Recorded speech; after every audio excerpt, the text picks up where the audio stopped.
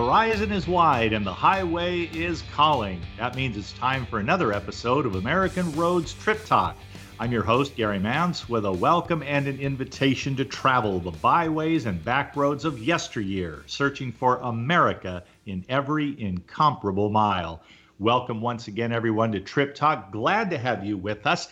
Today, we are going to be, as it were, on the road to Roswell, New Mexico.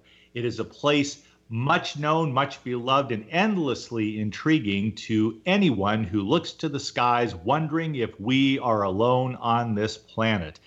And if you want a radio guide, a podcast guide to the glories of Roswell, you couldn't do better than Donald R. Schmitt. We're so happy to have him with us today. Don Schmitt is co-author of several best-selling books on Roswell, one of which became the TV movie Roswell.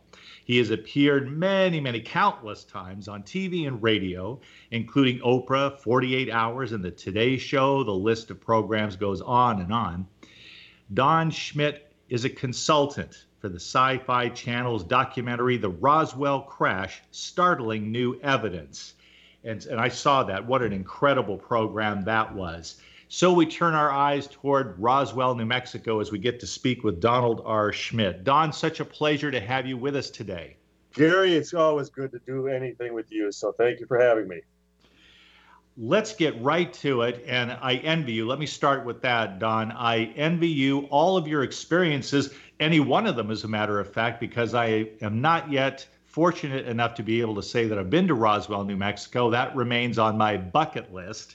And when I go, I anticipate that I'm going to be taking lots of photos and meeting lots of people. And I dare to say that you, Donald Schmitt, would be one of the most recognized faces in town because of your many experiences going there to celebrate all things ufological in Roswell, but also with your very deep research into the subject of the still alleged, UFO crash back in July of 1947 around, not in, but about 75 miles, I guess, from Roswell, New Mexico, which caused a great furor internationally. Then, I think you'd be the first to agree, Don, it went away for a while. And then the whole subject was revived as nobody could have predicted or imagined in the late 1970s. And there were people who decided that the story needed to be broken. It needed to be brought to the attention of a new generation of people who wonder whether indeed there are extraterrestrials out there. And thus enters Donald R. Schmitt. Please tell us how you got involved, particularly with Roswell, and how your research has developed over the decades. Very good. Well, I was a special investigator for the late Dr. J. Allen Hynek, who will certainly go down as the foremost authority on the very subject of unidentified flying objects. He was consultant to the Air Force Project Blue Book for almost 20 years. Currently on the History Channel, they have the Project Blue Book series, of which Hynek is portrayed of one of the two main protagonists week after week, and I know it was just renewed for a second season, which has just started. And what is the one case that they're focusing on right now but Roswell? And they obviously stretch the to take great latitude as far as with the factual investigation of Project Blue Book, which never investigated Roswell. In fact, it did not even originate till 5 years after Roswell, but that the producers felt so inclined as to include what we still refer to as the granddaddy of all UFO cases. So here I was working with Hynek, really had no interest in the case whatsoever. Book came out in 1980 entitled Roswell Incident by Charles Berlitz and William Moore. And again, I was so interested that unlike most of my colleagues, I never even bought a copy of the book. And a few years later, when I was appointed Director of Special Investigations at the J. Allen Hynek Center for UFO Studies in Chicago, I thought, well, they keep talking about this crash, this retrieval of an actual UFO down in New Mexico, Roswell. And maybe we need to dispense of this case once and for all. And as a skeptic, I thought we'd make a single weekend jaunt down to the land of enchantment, as it is called, and we'd wrap this up in a single weekend, prove that it was nothing more than a weather balloon device, as the government still maintains now after over 72 years, or something just as prosaic. And I can state to you, Gary, and all of your audience that I was 100% wrong. That within short order, after interviewing firsthand witnesses who actually handled the wreckage, who saw it firsthand, who described it in terms way beyond our technology, even by today's standards. And we couldn't get back to New Mexico fast enough because it was like, oh my God, what if this is an actual occurrence? What if indeed the United States government back in 1947 did recover the genuine article? And the last thing we should do is get caught with our pants down, so to speak, blindsided by the reality of the event. And to date, we have interviewed over 600 witnesses, either directly or indirectly involved with the incident. We've done now 15 books on the subject, 7 of them bestsellers. You mentioned the first book made into the Golden Globe nominated Best Made for TV movie Roswell. And we've conducted 5 archaeological digs at the crash site. And as we gear up to have another one next spring. So the investigation is still very fluid. We are still making every effort to track down every last possible witness. And as we would realize, the attrition rate of the World War II generation is intensifying to the point that they're just about all gone. And for me, that's the saddest aspect in all of this. When I think back 31 years ago when we started, and all those people who were alive, who were vibrant, who were passionate in describing what they witnessed, what they saw, and then to their very deathbeds, that this was not a balloon of any sort. This wasn't a plane, a rocket, nothing that I have ever seen throughout the course of my life. And then to make each new trip down to New Mexico, I head back again next week. And as I always say, it gets more and more lonely because everybody's gone. All those wonderful people and witnesses who were so brave and courageous to step forward before they died and say, this is what actually happened, ladies and gentlemen. It was not made on this earth. And I now represent all of them. I like to believe they're all smiling down at me and still saying, go get them, Don. I think they probably did that when you encountered them, and they do that from the great beyond. To be able to talk to so many of those people, I could go off the list of names just from reading your books, Don. But let me ask it this way. Who, if you could pick one, maybe 2 people out of all those over 600 whom you interviewed, was there one person that stood out, maybe 2 or 3, whom you thought probably didn't know all that much about it or didn't have that much to do with it, maybe had secondhand information, and then perhaps you were stunned to discover that they actually had a lot more direct knowledge than you ever would have guessed? Well, I'll name 2, and the first would be the late Lieutenant Colonel Edwin Easley. And Easley was the Provost Marshal back on the base at the time of the incident, the Roswell Army Airfield, headquarters of the 509th Bomb Squadron, which was the first atomic bomb wing in the world. They were the elite within the military at that time. Best officers, pilots, crew, doctors, nurses. If you swept a broom on that base back in 1947, you were the best broom sweeper in the entire United States military, because you had a top security clearance pertaining to the atomic bomb. There were none other like you in the world at that time. And the very thought that these people would misidentify an off-the-shelf, very common weather balloon device, I don't care if you want to call it Project Mogul or a raw end target or a radio sound balloon, take your pick. It's theory of the month. Whatever the government proposes, next week, we'll address that as well. But the idea that these men would put out that famous press release on Tuesday, July 8th, announcing to the world that they had actually captured the real thing, a flying saucer. And 5 hours later, Washington intervenes and goes, no, you didn't. It's just a weather balloon. And then to track down all these reluctant witnesses who had been sworn to secrecy, who had been threatened, whose families were threatened, who were told you will spend the rest of your life in Leavenworth, or your families will be physically harmed if you ever utter another word about this. And one of them was the Provost Marshal, Edwin Easley. He was in charge of all military security on the base at that time. And when we found him in 1990, we have him on tape.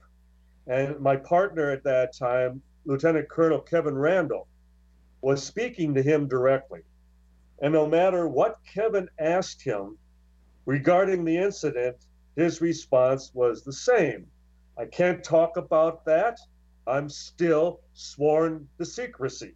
No matter what he was asked, I'm still sworn to secrecy. Now, mind you, this is 43 years after the incident, and he's still sworn to secrecy over a weather balloon that a 5-year-old child would have recognized. So our first book came out the next year, the book that the movie Roswell was based on. And we sent him a complimentary copy with the hope he would read the book.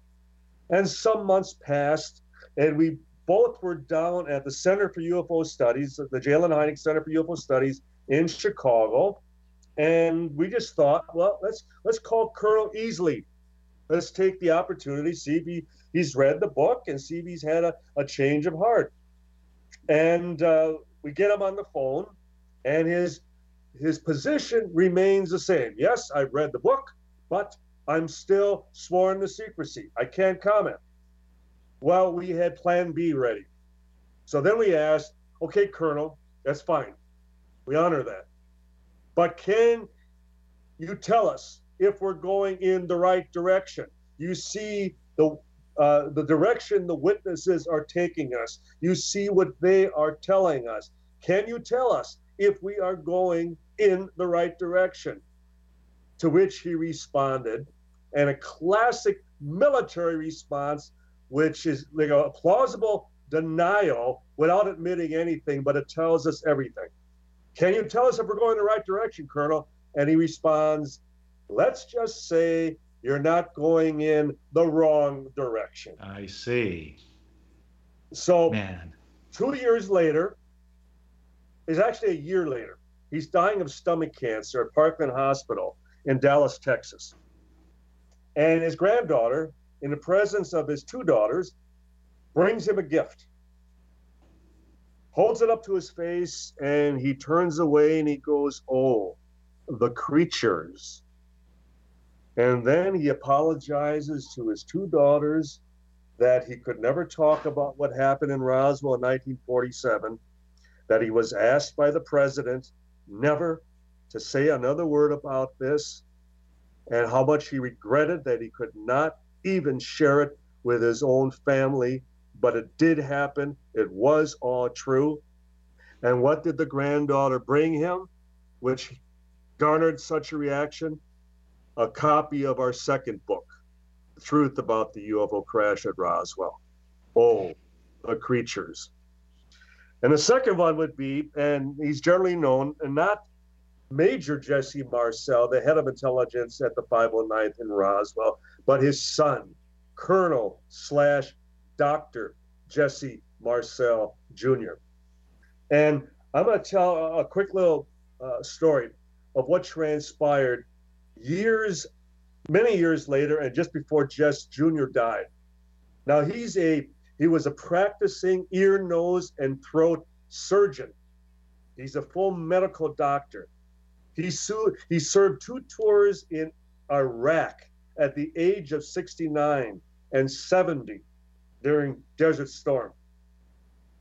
He held actual pieces of the wreckage that his father brought home on the way back to the base from the debris field before the press release went out.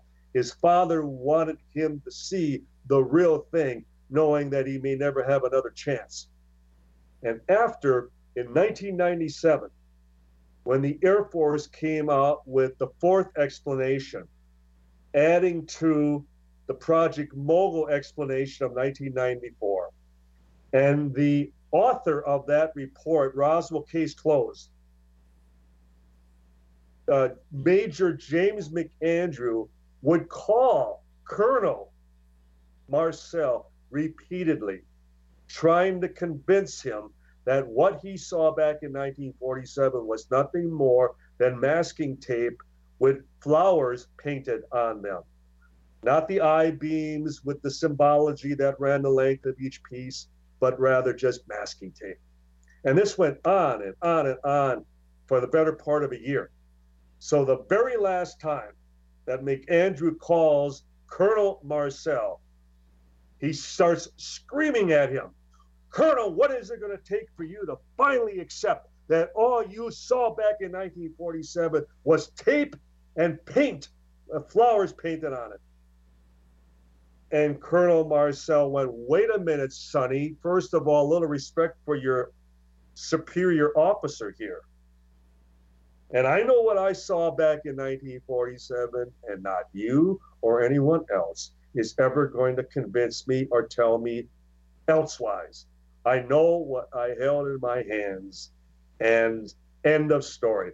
And Major McAndrew, the major author of the Project Mogul report, then responded, "Well then, Colonel," and he said it very snidely, "well then, Colonel, I guess we'll never know what you actually saw back then." Well, it was quite a concession. The very author of that report, which still stands by the United States government, said, "Well, I guess we'll never know what you held back in 47.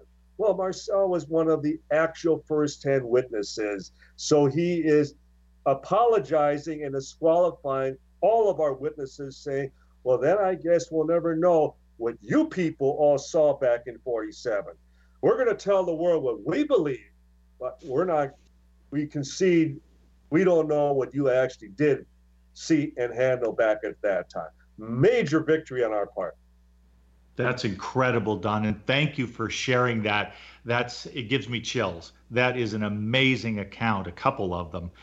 Don, I wanted to ask you, this is a show for people that like to get out on the open road. You've done it enough times. If people are in Albuquerque, maybe they flew in because they want to tour New Mexico, which has so many enchantments to offer. Absolutely. If they want to go to Roswell, whether it's around the time in early July, around the 4th of July or not, people going to Roswell, speaking in terms of the biggest attractions, the places that you recall and that you'll be seeing again, what can people find there? I know there's a UFO museum, which is one of the #1 museums in the world. We broke attendance records again last year, over 250,000 people. And as we like to joke, Roswell is a destination city. It's on the way to nowhere. You have to go out of your way, but it's worth the trip. Aside from the museum, we have the Robert Goddard rocket collection as far as his actual workshop. Goddard was the true father of modern rocketry. And the fact that all of his testing and all of the equipment that he used back at that time, we're talking the 1930s, late 1930s. And that collection is at the Science Museum in Roswell. The astronaut, a spacesuit that astronaut Harrison Schmitt wore walking on the moon is also there, part of that collection. And certainly there's a goodly collection of the Old West, because just an hour west of Roswell is the small town of Lincoln, famous for the Lincoln County Range Wars, and Billy the Kid, and Pat Garrett. And Garrett's actual home is still just south of Roswell, where Garrett lived after he had actually attempted to apprehend and then killed Billy the Kid, as history would tell us. There, we have an observatory in Roswell that puts on numerous activities and shows throughout the year. Anyone that is interested in astronomy. And for a town of 50,000 people, would you believe that Roswell has its own symphony orchestra? Oh, They really? put on they put on concerts as far as numerous times a year. We have the New Mexico Military Institute, where ABC newsman Sam Donaldson graduated, and football stars Roger Staubach and Tommy Brookshire graduated. John Denver was born in Roswell. Um, and Demi Moore. Demi Moore was born in Roswell, and so it's an area that if you seek out as far as history, it will not fail. It's right there, and I know that the whole UFO connection is the main attraction right now. But please, I mean, it's worth spending a number of days, because every time I'm there, and we're approaching over 200 times I've been there since 1989. And I have to cut trips short too often because there's so much I would still like to take in. Peter Hurd and his art collection. And as far as the Anderson Art Gallery is also there. So there's just so much for everybody as far as from one end of the gamut to the other, as far as taste, the arts, restaurants, museums, science, and then the Roswell UFO incident of 1947. The capstone. That's right. You have me thinking, Don, that if people want to make a whole adventure out of going to New Mexico, oh, for crying out loud, not only Albuquerque, central in the state, but Santa Fe to the north and Taos, of course. Absolutely. But also, if you're going to Roswell, to make that a day or two, and if you're going to travel from Albuquerque out, you probably should stay at least a couple of days. But then you're heading toward that part of the state where you can get fairly easily to Carlsbad Caverns, for example. Precisely, just an hour to the south, and just another hour and a half to the, well, actually an hour and a half, another half hour west of Lincoln is Capitan, which is the birthplace of Smokey the Bear. Oh, really? I didn't know that. That's where they had the terrible fire that particular year. And at the once the fire was thoroughly extinguished, they recovered one lone little cub bear that was atop a tree, shivering and cold as far as from exposure, and they adopted it. And it took on the name Smokey, and the birth of Smokey the Bear. And then another 45 minutes from there is Alamogordo, Holloman Air Force Base, and the White Sands Proving Grounds. So you have where all the rocket testing of the captured German V-2 rockets after World War II. So the entire state, just from one end to the other, is just rich with history, in that you can take in almost a full quarter's history course just traveling through New Mexico. And again, it will not disappoint. I'm sure it will not. That's why I say it's on my bucket list. There are so many things there not to be missed. I do want to say, for the sake of just making sure we don't send people in the wrong direction or disappoint them if they think, oh, I definitely want to see where the UFOs crashed, they're going to look at some intersection along Main Street in Roswell, and they would be disappointed because that's not where it happened. What if they want to go out, and to what extent is it possible to go out to the alleged site of the crash itself? Yes, the very site itself we have prevented from ever becoming a tourist location, and mainly for the fact it is still an active archaeological site, because we not only continue to excavate and search for possible remnants of the crash, we have prevented people from coming out to that location. There is a monument stone about a quarter mile from the actual debris field overlooking the site, and it too is rather difficult to get to. So just to let your audience know, it always provided people, something to photograph. The inscription on the stone is very somber, very serious as what took place there. But in the next few months, after the stone has been at that location for the past 17 years, we are moving that as well to the museum and creating a proper backdrop. It will appear as it did at the actual site, so we will now have that monument as well at the museum. So one-stop shopping, so to speak. And we also need to respect the concerns and the interests of the ranch owners, who are very concerned about someone getting injured or stranded out there. You are talking out in the middle of the high desert, and it's always a concern we've had, and that will eliminate that.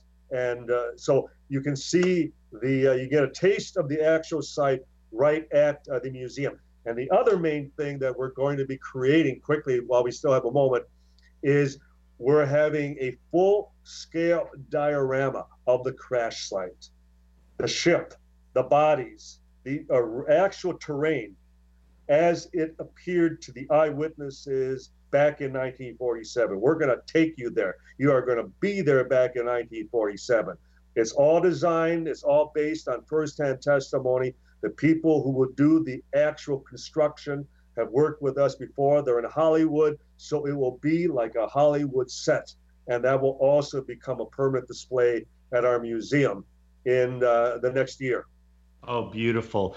Donald Schmidt, I can't thank you enough for joining us today. You got me very excited about the prospect of visiting Roswell, New Mexico. I know I'm going to get there, and I hope that I can have a cup of coffee or maybe lunch with you when we get there. What a pleasure that would be. Thanks for joining us today, and I promise you we will have you back for an update sometime soon.